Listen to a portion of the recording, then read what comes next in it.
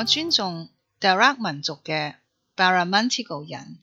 是這片土地的傳統守護者，並向他們古老的文化和他們過去和現在的長輩表示敬意。我還尊重現在居住在該地區的原居民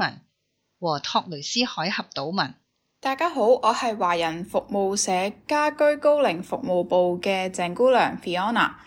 今日咧就好榮幸咧接受到 Parramatta 圖書館嘅邀請，同大家講解下乜嘢係短期復原護理服務 Short-term Restorative Care。短期復原護理服務咧，主要咧就係針對同埋協助身體狀況突然之間走下坡嘅高齡人士，希望咧喺8個星期之內為佢哋提供靈活深入嘅護理同埋幫助，好讓佢哋可以喺短期之內盡快得到復原，減輕佢哋對長期護理嘅需要。呢一個服務咧就好講求客戶、家庭醫生、註冊護士、專職醫療團隊，包括物理治療師一齊去參與同埋合作，而專職醫療團隊咧更會提供一啲專業嘅臨床建議，而註冊護士咧就會喺服務嘅期間家訪3至到4次，期間咧會採用唔同嘅臨床評估表去評估客戶喺唔同階段嘅自理能力及生活能力，比較返啦喺服務開始同埋服務結束嘅時候咧客戶嘅變化。除咗啱啱講到嘅服務之外啦，呢個短期服務咧仲更加提供一啲嘅個人護理，例如係協助沖涼啦，同埋會做一啲家居評估審查，去睇返啦屋企係咪安全啦。對於老年人嚟講，俾佢哋安全喺屋企度居住。如果唔安全嘅話咧，護士就會轉介去到職業治療師去做一份完整嘅報告，同埋進行家居改裝。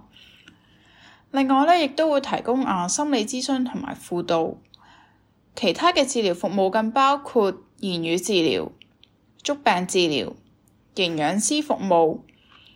職業同埋物理治療，同埋其他嘅專職醫療服務等等。一啲簡單嘅支援服務咧，就包括係陪同購物啦，簡單嘅為老人家去準備膳食做一啲家居清潔，甚至係一啲簡單嘅園藝同埋藥物管理等等。我哋嘅護工咧，亦都可以陪嗰個長者去見醫生啦，同埋處理一啲嘅私人事務。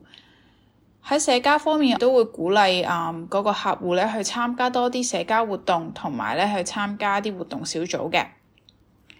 如果客戶咧係有失禁嘅問題啦，護士咧就會去提供一啲失禁嘅護理，同埋提供佢哋需要用嘅尿片嘅。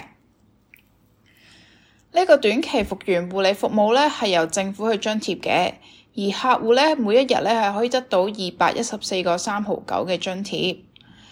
客戶咧除非係自己咧用多咗錢啦，先至需要俾錢之外咧，基本上都係唔需要自己去攞錢出嚟嘅。至於申請資格同埋申請嘅步驟咧，就係第一定要係65歲以上嘅長者咧，先至會有資格去申請呢個短期復原護理服務嘅。而特別咧係針對翻身體狀況突然之間走下坡啦，例如係最近有曾經跌倒、行動能力下降，同埋日常生活同自理能力都有困難嘅長者。呢一個短期服務咧喺12個月之內係有2次嘅使用權嘅，但係咧每一次咧都需要透過老年評估小組 ACAT 咧去進行評估嘅。第一步咧，你係需要咧去通過 MyAgeCare 咧去進行護理評估啦，